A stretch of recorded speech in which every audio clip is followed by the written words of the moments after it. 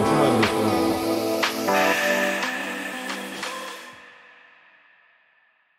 You're listening to the sounds of mukbang, South Korean YouTube performances where people film themselves eating elaborate meals.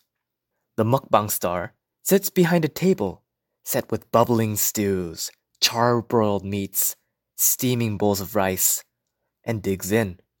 They pause between bites to talk to the camera, speaking in relaxed, easy tones. Exactly the way you would when catching up with a friend over dinner. But in this case, it's a performance. Millions of strangers across the world are tuning in.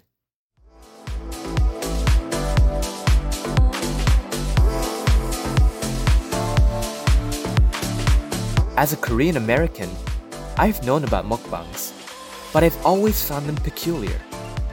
Why watch someone eat when you don't even get to taste the food yourself?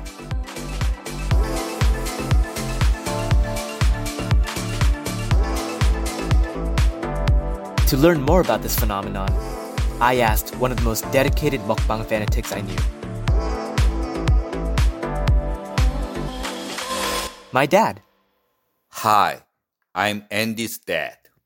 My dad is a first-generation Korean American. He spent 20 years in South Korea, then another 20 here in the US. But when he moved from one country to another, he saw big differences, including differences in how Koreans and Americans enjoy their food.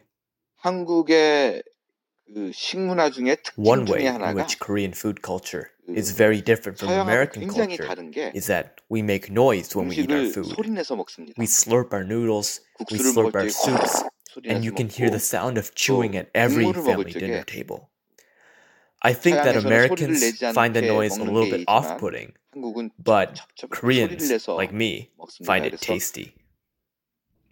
To try and open my eyes and ears to the joys of mukbang, my dad showed me a video from his favorite mukbang performer, a YouTuber named Yashigi. 와, 김치. Yashigi likes to go around South Korea looking for tasty street vendors. When he finds them, he holds their dishes up to the camera for everyone to see. Spicy red rice cakes, golden brown fish soups. And my dad loves it. 그 아빠가 어렸을 때에 아주 The foods he 길거리에서 eats 싸게 are very 먹는 cheap, 음식을 but they're 찾아다니면서 the kinds of 먹습니다. street foods that I used to love when 아주 I was 싼 young. 가격에 아빠가 Foods that I am no 오래전부터 longer 그토록 able 먹고 to eat 싶었던 here in 지금은 America. 여기서는 먹을 수 없는 것들을 Watching his 많이 먹기 videos, 때문에 I 그 find 모습을 myself 보면서 vicariously 어렸을 able 때 to 먹고 relive the 싶었던 days of my 마음을 youth. 채워주는.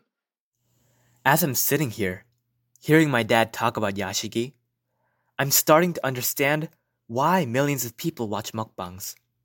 Yashigi's meals help my dad bridge the distance between his life in the US and his childhood in South Korea.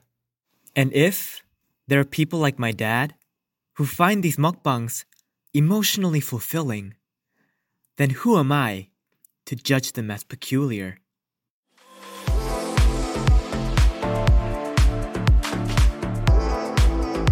This is State of the Human, the podcast of the Stanford Storytelling Project. Each episode, we take a common human experience, like gathering or preserving, and bring you stories that explore and deepen our understanding of that experience. I'm your host, Andy Lee.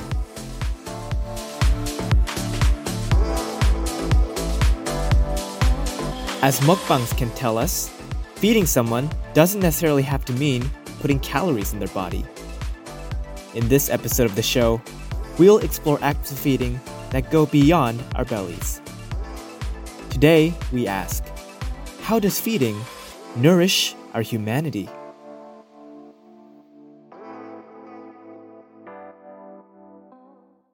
That piece was produced by me, Andy Lee.